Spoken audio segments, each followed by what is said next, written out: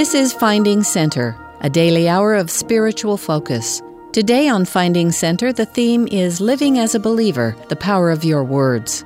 In the first half, Archbishop Charles Chaput shares his BYU Forum address, Awakenings, Living as Believers in the World We Have Now.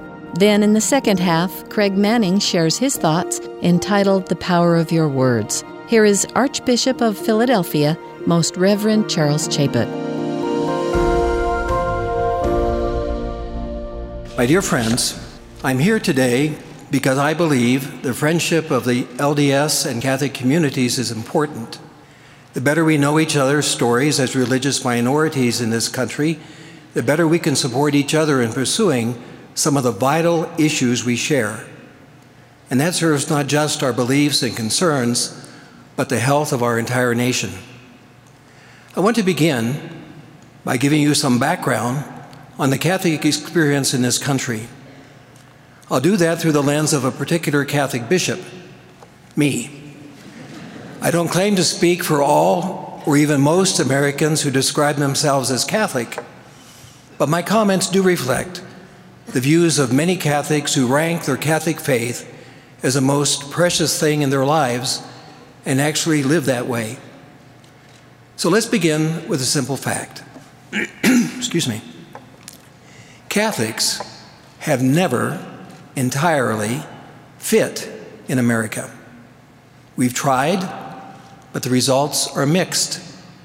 In fact, some years ago, Stanley Hauerwas, the distinguished Protestant theologian, said that we Catholics not only don't fit in America, we also know we don't fit in.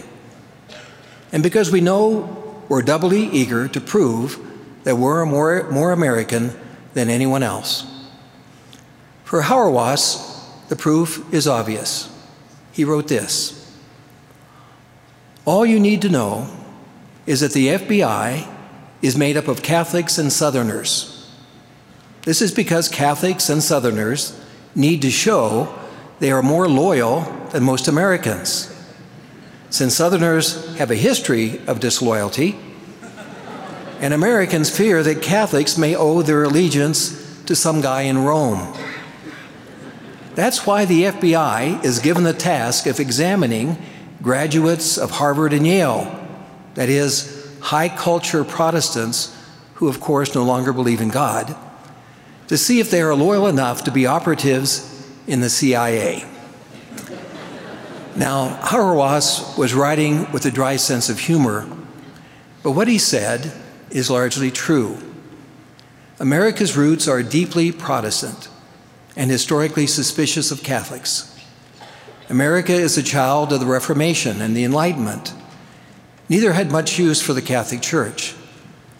At the time of the Revolution, out of 3 million or more colonists, fewer than 25,000 were Catholics.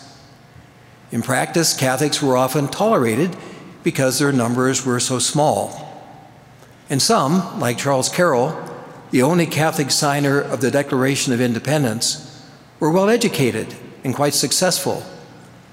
But prejudice against Catholics was nonetheless widespread. The really ugly anti-Catholic bigotry, church burnings, and looted convents came later, in the 19th century. And it was linked, predictably, to the waves of poor immigrants who arrived from Catholic countries in Europe and the social strains they caused. Reading the official documents of America's Catholic bishops from the 1830s to the 1950s is revealing. They tell us two things. First, the bishops were determined to protect their people from public hatred and violence. And second, they were committed to proving their loyalty as good citizens integrated into the American mainstream. So America's Catholic bishops wanted their members to be more loyal than anyone else, so they became zealously patriotic. I was born in 1944 and inherited that spirit of patriotism. It shaped the early years of my own life and my generation. More than 80 Catholic chaplains died in World War II, Korea, and Vietnam. 5 Catholic chaplains, all of them priests, won the Congressional Medal of Honor in those same wars. When I was growing up, the nation's service academies all had a disproportionate number of Catholic cadets. And even today, after the disaffection of the Catholic left during Vietnam and the Catholic critics of the wars in Afghanistan and Iraq, including at times the Vatican, most American Catholics have a deep habit of loyalty to this country. And for good reason. At its best, America is an exceptional country. It's a country built on limited government, the rule of law, and economic opportunity. Personal rights and liberties are still important here. They actually mean something. And our public life, while non-sectarian, is, or at least was, founded and grounded in a broadly biblical morality. Here's why I mention this. I have a friend of many years, a man committed to his wife and family, well-educated and very Catholic, whose son attended West Point. Over the years, he's taken great pride in his son and in the ideals of the military academy. He's still proud of his son, and he still admires the legacy of West Point. But he would never send another child to a service academy. He simply doesn't believe that America, as it currently stands, is the same country he once loved. And in his words, it's not worth risking a son or a daughter to fight for it now. The America he sees now, an America of abortion, confused sex, language police, entitlements, consumer and corporate greed, clownish politics, and government bullying of religious groups like the Little Sisters of the Poor, is different in kind, not merely in degree, from the nation he thought he knew. It's no longer a country he considers his own. And keep in mind that this is a man of the cultural right, where the support for the military has typically been strong. Now, these are harsh feelings, but I do understand them. There's a lot of talk in Christian circles today about the need to protect believing families from the flawed culture that often seems to be getting worse. And the talk frequently turns to a thing called the Benedict option. It's an idea worth explaining. Benedict of Nursia was a 6th century Italian saint and the founder of Western monasticism. The son of a Roman nobleman, he left Rome as a young man for the peace of the countryside. He eventually founded 12 religious communities that grew into the worldwide Benedictine order of monks we have today. So the core of the modern Benedict option involves finding a way to preserve people from the most dysfunctional elements of the secular world, either by building new communities or withdrawing mentally or even physically from the public culture around us. It's a compelling idea. Critics don't do it justice when they write it off as a form of escapism. But for me, as a bishop, and I've heard this from many other believers, I think an even better model is St. Augustine, who led the 5th century church in the North African city of Hippo Regius. Augustine lived and worked in the thick of his people. As a bishop, he engaged the problems of the society around him every day. And even as the Roman world fell apart and his own city came under siege, I think we need to think and act in the same way Augustine did. Our task as believers, whatever our religious tradition, is to witness our love for God and for each other in the time and place God puts us in. That means we have the duties, first to the city of God, but also to the city of man. It means working with all our energy to make our nation whole and good, even as we keep our expectations modest, and even when we experience criticism and failure.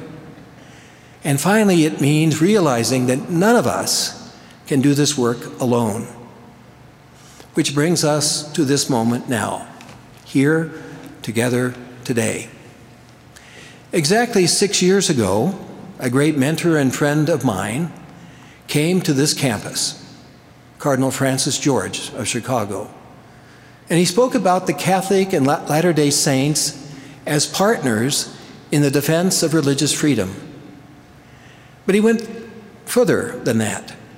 He noted how often that LDS and Catholic concerns about marriage, family, poverty, the degrading effects of pornography, and the sanctity of the unborn child coincide. He also acknowledged that the differences between our two religious communities are large, and ignoring them serves neither God nor the truth. But in his remarks here at BYU in 2010, he stressed that despite these differences, quote, the possibilities of deepening our friendships through common witness and dialogue are too important to underestimate and too urgently needed to let lapse. Cardinal George died just last year. He was one of the great Catholic minds of my generation, and he had an enduring respect for the LDS leaders and believers he knew. I want to build on his words today by doing two things with the time that's been given me. First, I'll offer some thoughts as a Catholic pastor about how and why we got where we are as a nation. And second, I'll talk briefly about what we need to do as people of faith in mutually supportive ways going forward. So first, how and why did we get where we are? Speaking last July, the political scholar Charles Murray argued that, quote, the American project, as originally defined by the founders, is dead. Not dying, but dead. Now, these are strong words. They pretty well take the air out of the room. And they come from a source, the author of studies like Losing Ground and Coming Apart, that we can't easily dismiss. I should note here that Murray is a libertarian. Catholic thought has some serious problems with the libertarian approach to social philosophy. But that doesn't allow us to ignore his point, because much of Murray's research and analysis is high grade. For Murray, the America of the founders is dead because we killed it. We strangled it with a regulatory state that expands by its own inertia. It creates dependency and accumulates power as it provides services. As it grows, it eats into the space for personal liberty and rights, and it slowly replaces the authority of the people's elected representatives with an administrative machine. A good example is Obamacare. Congress passes the National Health Care Act. Then the administration interprets the law to impose a contraceptive mandate that deliberately attacks the conscience of many religious believers and ministries. There's obvious merit in Murray's argument. What we had once upon a time was limited government, and that was a good thing. The government we have now is something quite different and much more unsettling. I do wonder if a continent-wide nation of 320 million people can really work in a globalized age without a big federal footprint. But in any case, the changes in our country have deeper and more complex roots than just the growth of big government. A simple example is demography. America was founded by white Anglo-Saxon Protestants. They were people steeped in English common law. Today, Americans are vastly more numerous. They're also a lot more diverse. Many trace their heritage to cultures that have no experience of Christianity, the Reformation, the Enlightenment, or English common law. No one should fear that. America thrives on diversity. It needs immigration to constantly renew itself. So demographic change is a very good thing, as long as some mechanism exists in society to weave people together into a nation with common ideals, ideals that are organic to our past and higher than our personal appetites. America is an idea, and an idea needs to have moral substance greater than every man for himself, or do whatever you want as long as it doesn't hurt somebody else. That's a hunting license, not a national purpose. Another example is legal theory. Until recently, American law sought to apply a code of objective truth about good and evil to human affairs.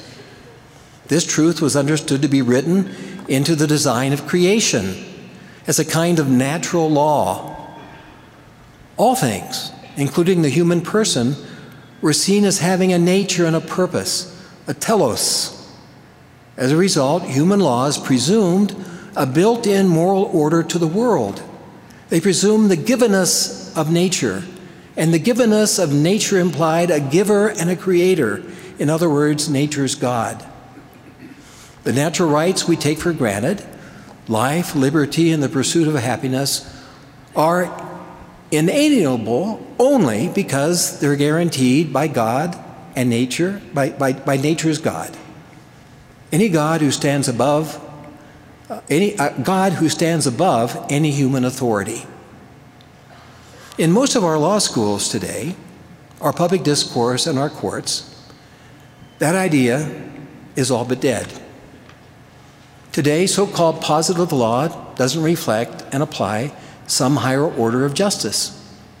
It invents justice by discovering new rights and juggling interests. And that means no rights are inalienable, whether our political class wants to admit it or not.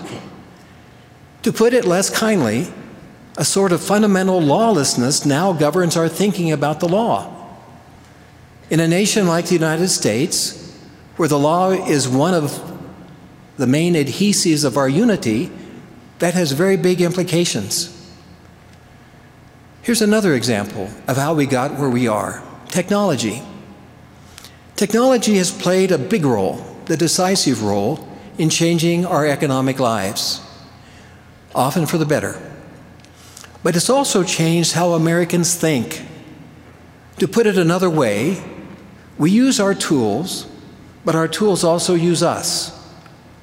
In half a century, the United States has gone from a manufacturing economy based on production to a knowledge economy based on consumption.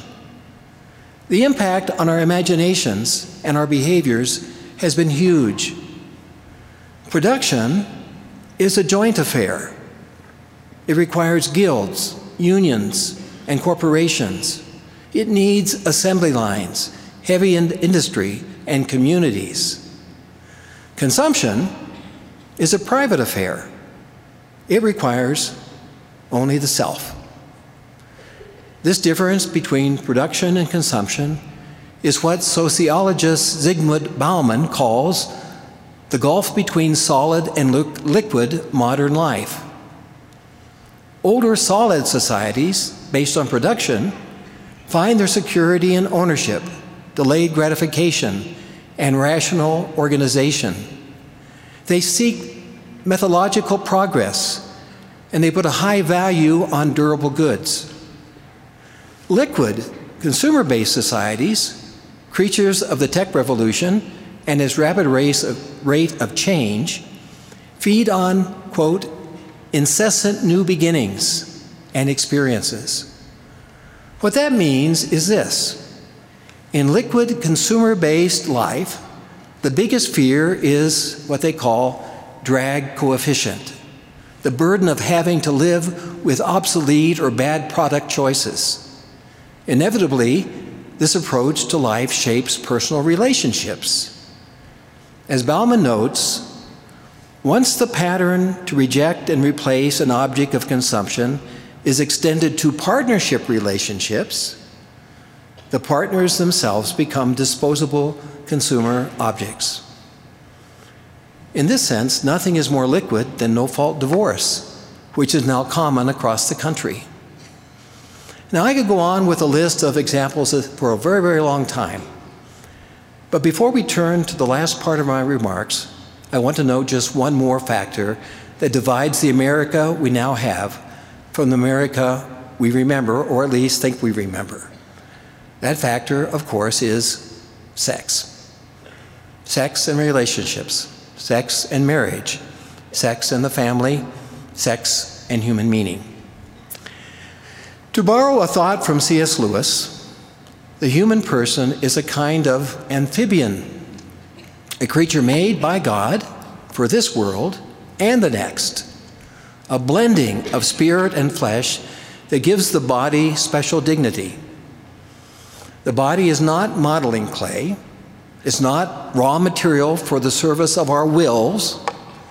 And there's something profoundly sad in watching a person mutilate his or her body in the hope of creating a new identity. The body has a purpose. Our sexuality is ordered to creating and raising new life, and to the mutual support of a man and woman in a covenant of love. My point is this: sexual confusion isn't unique to our age, but the scope of it is. No society can sustain itself for long if marriage and the family fall apart on a mass scale. And that's exactly what's happening as we gather here today. The Supreme Court's Obergefell decision approving same-sex marriage last June was a legal disaster. But it didn't happen in a vacuum. It fits very comfortably with trends in our culture that go back many decades, even before the 1960s and the sexual revolution. It's useful to read or reread Wilhelm Reich's book from 1936 entitled The Sexual Revolution. Reich argues that a real revolution can only be made at the level of sexual freedom. And it needs to begin by wiping away institutions like marriage, family, and traditional sexual morality. What's interesting about Reich's work is that 80 years ago, he saw the United States as the most promising place for that kind of revolution, despite our Puritan history. The reason is simple. Americans have a deep streak of individualism, a distrust of authority, and a big appetite for self-invention. As religion loses its hold on people's behavior, all of these instincts accelerate. The trouble is that once the genie is out of the bottle, sexual freedom goes in directions and takes on shapes that nobody imagined. And ultimately, it leads to questions about who a person is and what it means to be human. Now, all of this is pretty sober, and it's a disturbing view of where we find ourselves. But we should remember two things. Here's the first thing. Peter Drucker, the great expert on business and management, liked to say that every success bears the seed of failure. What he meant is that people who succeed tend to forget that they're fallible. They get overconfident. They get lazy or vain. They forget what worked yesterday may not work tomorrow. And that leads very quickly in a bad direction, even for nations. But the inverse of Drucker's warning is also true. Every setback and failure bears the seed of success, if we learn the right lessons from it. Here's the second thing. Just as optimism is very different from hope, a little pessimism, I prefer to call it realism, is a long way from hopelessness. Optimism is a kind word for wishful thinking.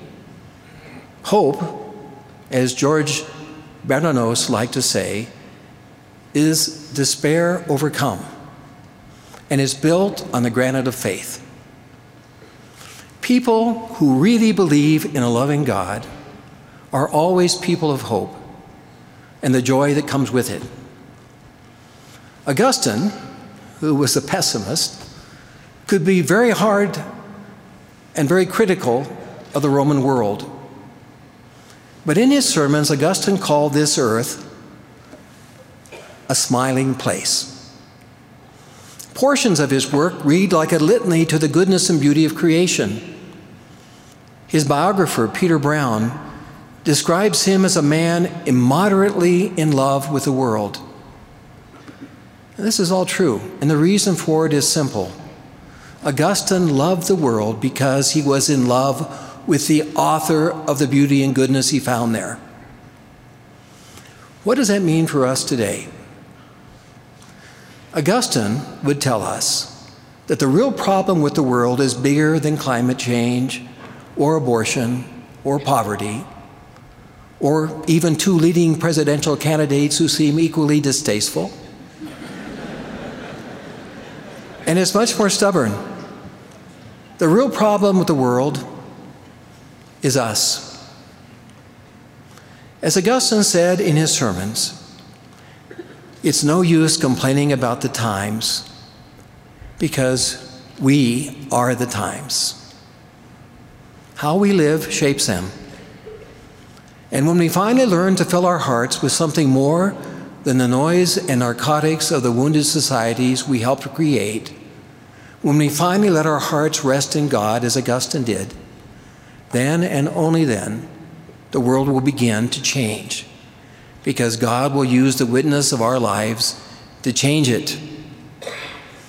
A few weeks ago, while I was working on my remarks for today, I got an email from a friend of mine at Villanova University in Philadelphia. Professor Thomas Smith teaches in Villanova's Humanities and Political Science departments. He also directs the university's honors program. He's a wonderful scholar, husband and father, and a very serious Catholic. I want you to hear what he wrote.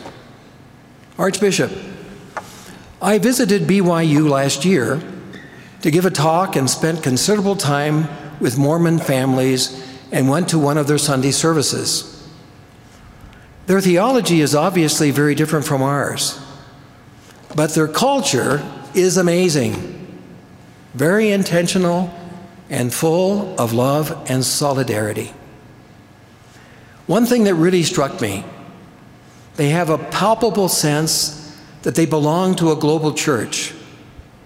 Primarily this comes from the mission work they have to do, but it gives their participation in the church a much wider scope.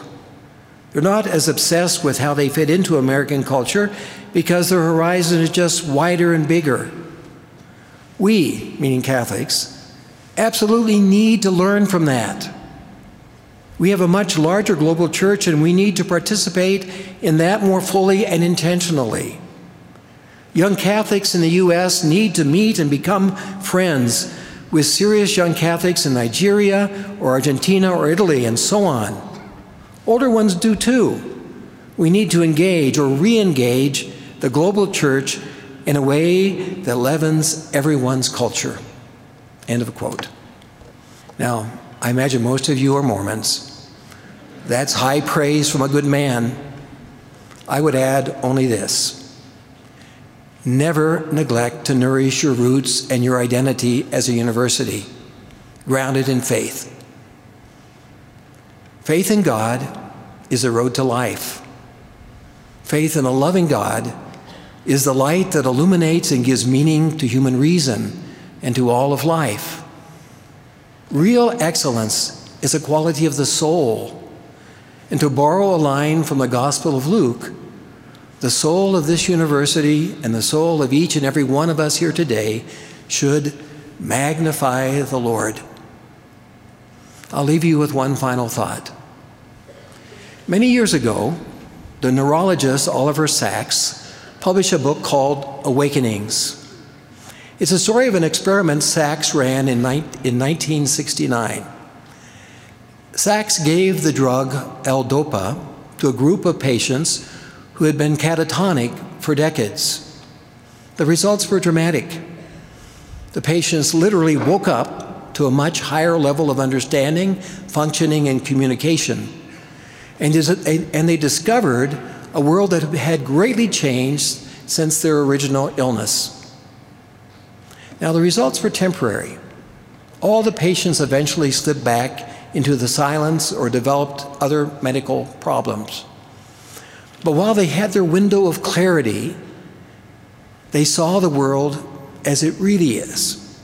And they experienced it with all the wonder, suffering, fear, and joy that gives life its grandeur.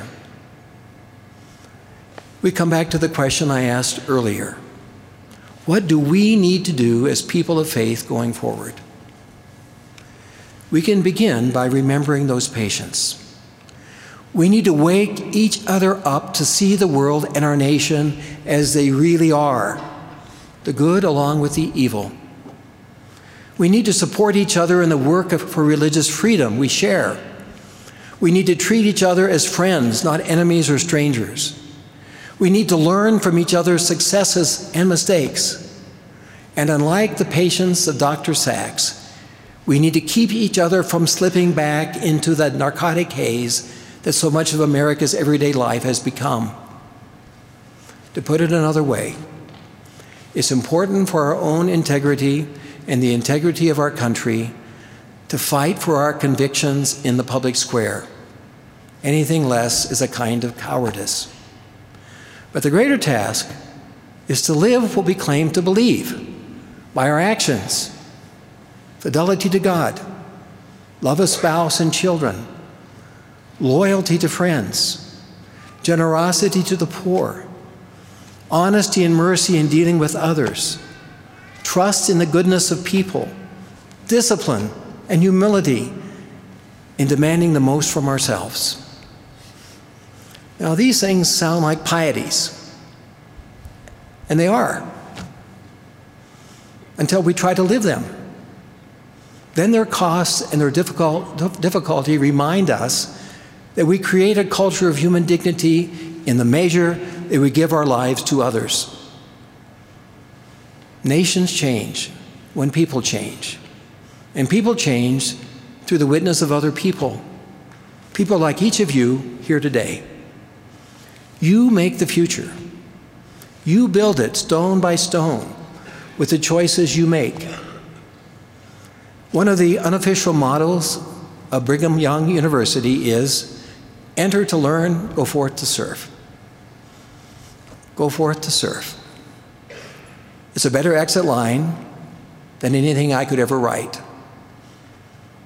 Dear friends, go forth to serve. Serve the poor, help the weak, protect unborn children, fight for your right to love and serve God, and for others to do the same. Defend the dignity of marriage and the family, and witness their meaning and hope to others by the examples of your life. If you do that, you'll inspire others to do the same, and you'll discover in your own life what it means to be fully human. Thank you, and God bless you.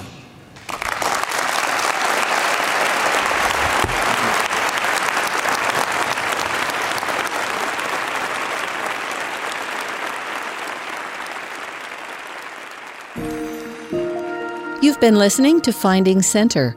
Our theme today is Living as a Believer, the Power of Your Words. We've just heard from Archbishop Charles Chaput. After the break, we'll return with Craig Manning for the Power of Your Words.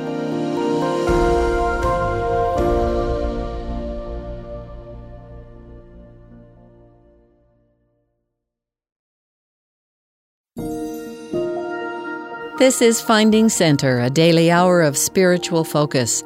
Our theme today is Living as a Believer, the Power of Your Words.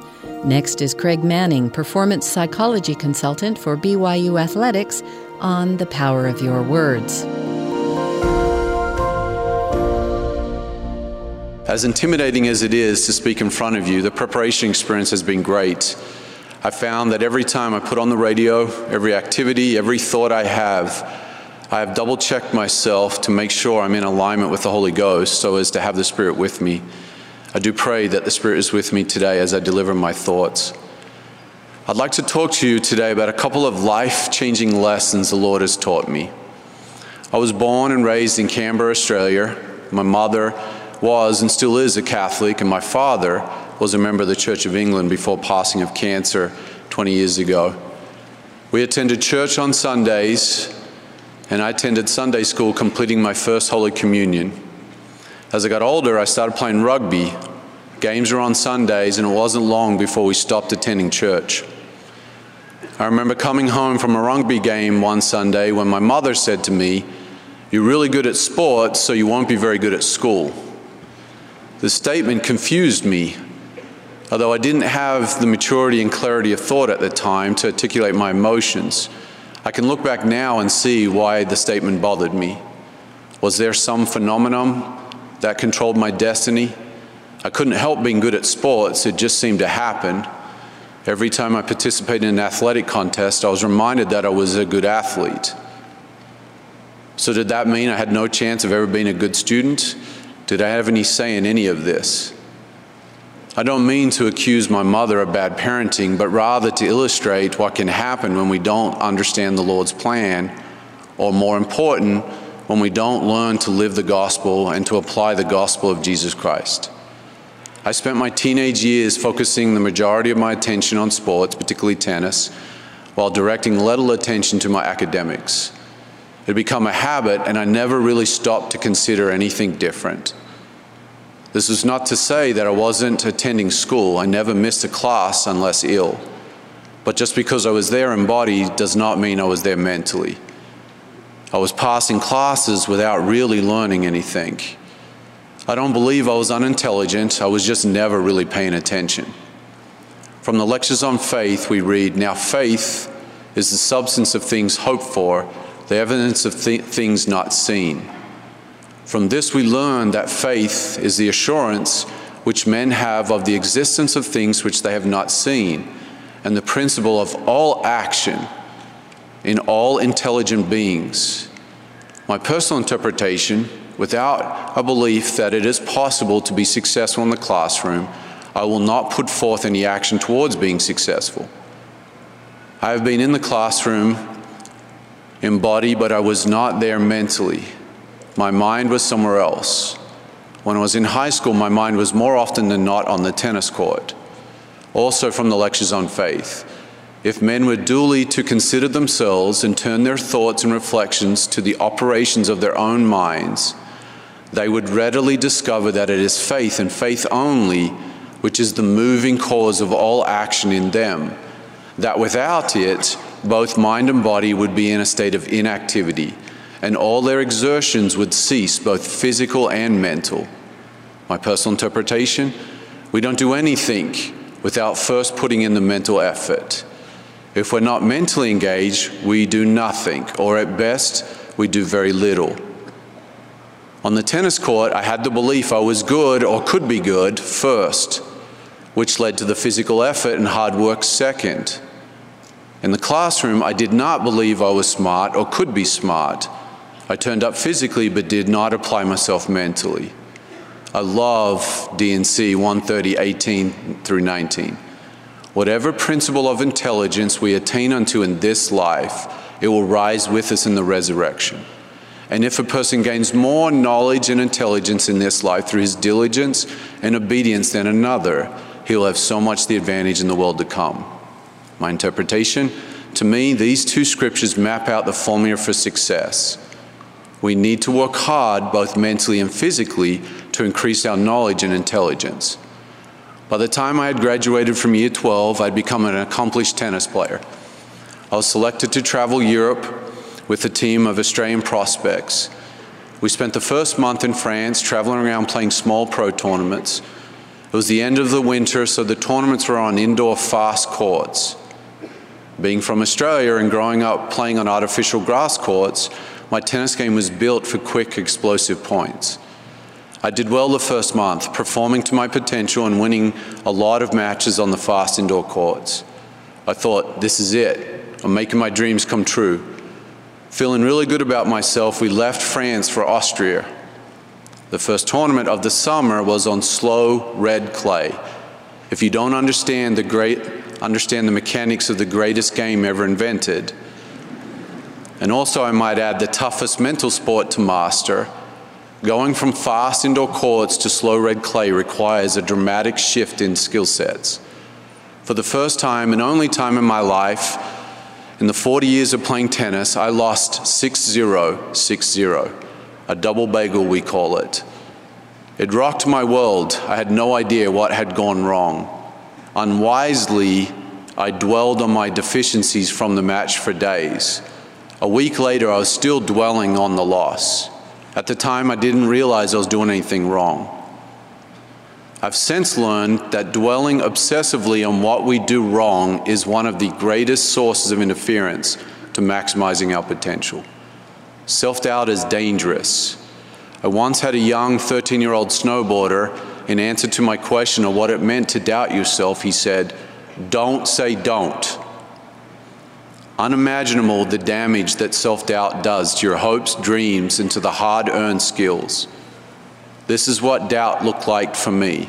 I would miss a backhand into the top of the net, and I'd start to say to myself, "Not again. Your backhand stinks.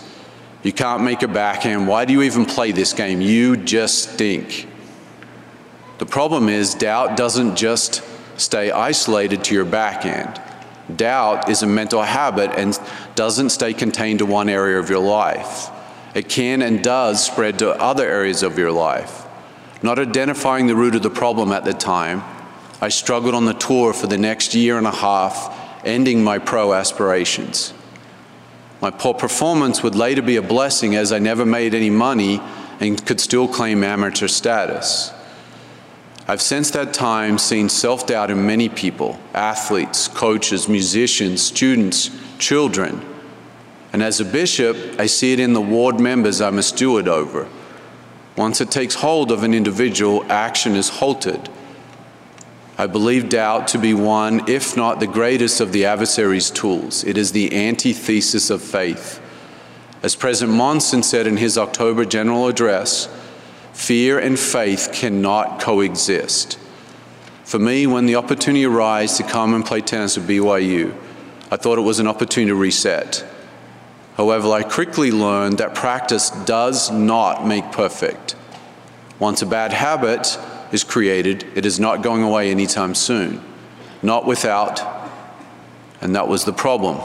I didn't know how to fix it. I knew faith was at the root of the answer, but how do you do faith? How do you apply faith on the tennis court, in the classroom, in life, from one moment to the next? I thought that the answers may come from the field of psychology.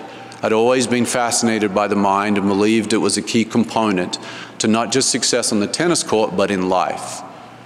I switched from accounting into psychology and began a journey that has led me to many, many personal discoveries. None bigger than no matter how well the scientific method is applied to human behavior, if I cannot find the parallelism within the gospel of Jesus Christ, I'm very cautious about its usage. If a connection can be clearly made between a natural law and the gospel, I found it always helps people be better. One such law is the law of occupied space. This law states that an object can only occupy one place at a time. As it applies to the mind, and both faith and fear, self-belief and self-doubt, or simply positive and negative thoughts cannot occupy the mind at the same time. D&C 130/2021 states, "There is a law irrevocably decreed in heaven before the foundations of this world, upon which all blessings are predicated."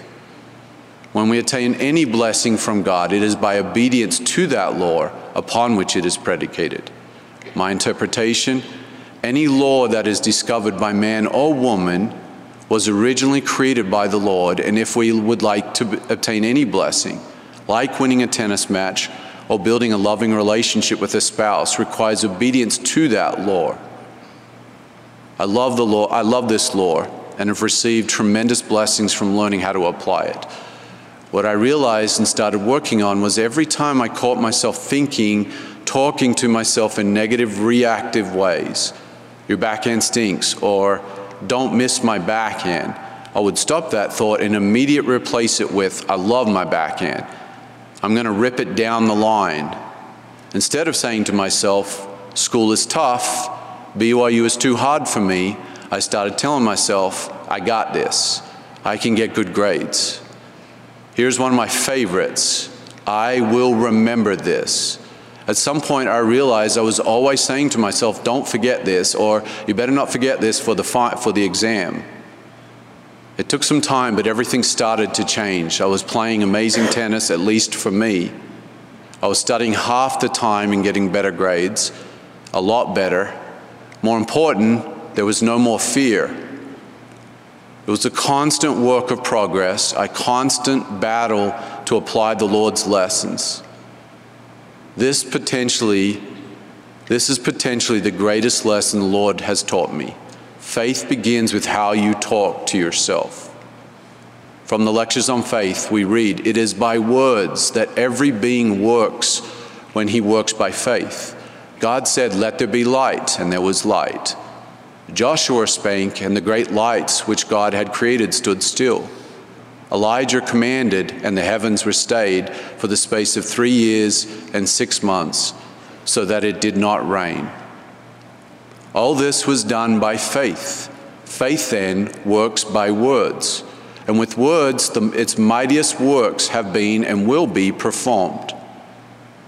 As I continued my education, my passion for wanting to understand the application of true principles, the application of facts continued to grow. I was fortunate that BYU hired me as the women's head tennis coach, and I worked hard at applying what I was being taught. As the time arrived to do my dissertation, I wanted to study how attentional control or focus impacted human performance. While working on my dissertation, I would awake early in the morning and pray for guidance from the Lord. It is a draining experience, full-time job, 4 kids, and writing a dissertation, something that did not come easy for me.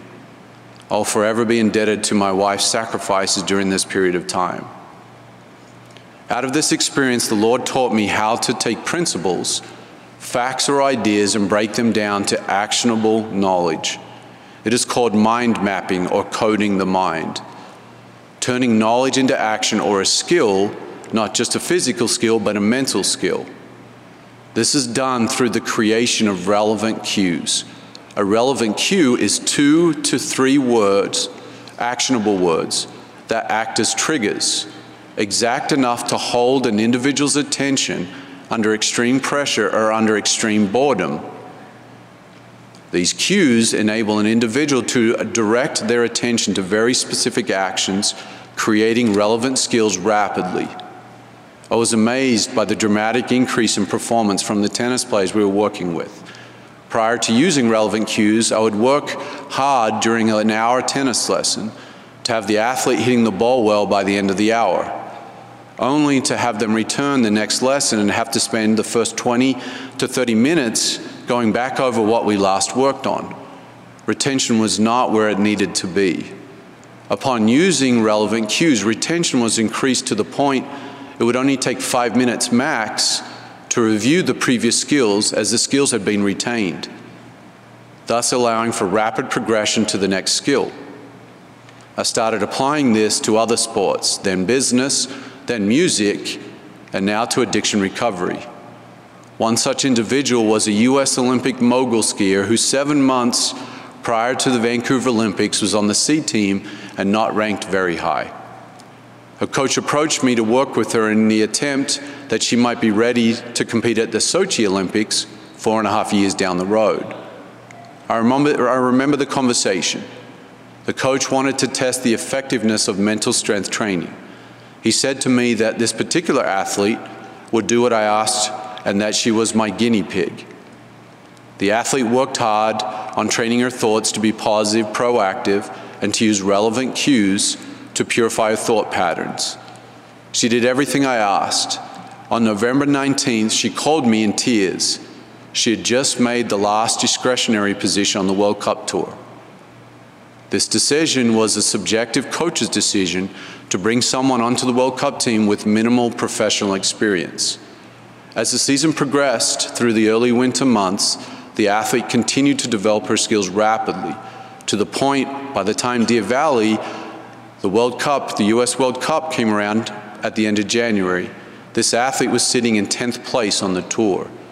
She'd achieved several fourth-place finishes to get to 10th in the world, but had never finished on the podium. One of the skills I like the athletes I work with to have is a power statement. A power statement is a tool to use when the doubt comes at critical moments.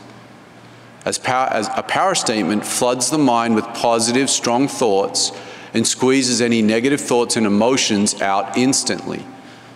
After the pre-qualifier, the athlete was in 4th place. She attended to all of the media obligations, family commitments, etc., then came over to me to talk to me. This is the conversation that transpired. Athlete: I don't think today is my day. Me: really? Athlete: there's a ton of media here, a lot of friends and family. I don't think today's my day. Me: yeah, you just stink, don't you?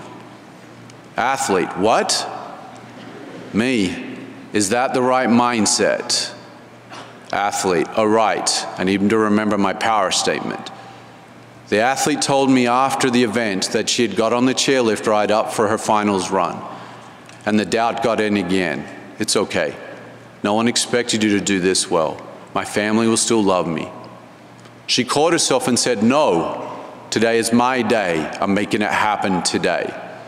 She told me she was good mentally while she was being processed and was standing in the line with only 2 athletes from her turn when the doubt came in again.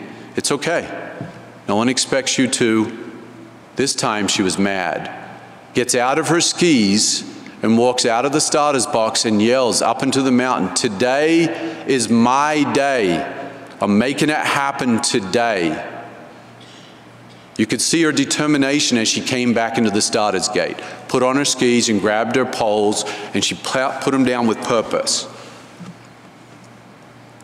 She ends up skiing faster than she'd ever skied before, was further on the front of her boots, got bigger air, and ended up finishing in 1st place. 2 days later, she backed up her performance with a 2nd place. This athlete, who 6 months earlier was called a guinea pig, went to Vancouver Olympics as the #2 mogul skier in the world and our top US mogul skier, all while applying the principles of the gospel of Jesus Christ. I love studying the mysteries, the Lord's mysteries, and I love the Book of Mormon. I make these comments in the name of Jesus Christ. Amen. You've been listening to Finding Center. Join us every weekday for an hour of inspiration and recentering. Today's theme was Living as a Believer, the Power of Your Words, with thoughts from Archbishop of Philadelphia, Charles Chaput, and Craig Manning. Find links to the full text, audio, and video of these addresses at byuradio.org/Finding Center. Finding Center is a production of BYU Broadcasting.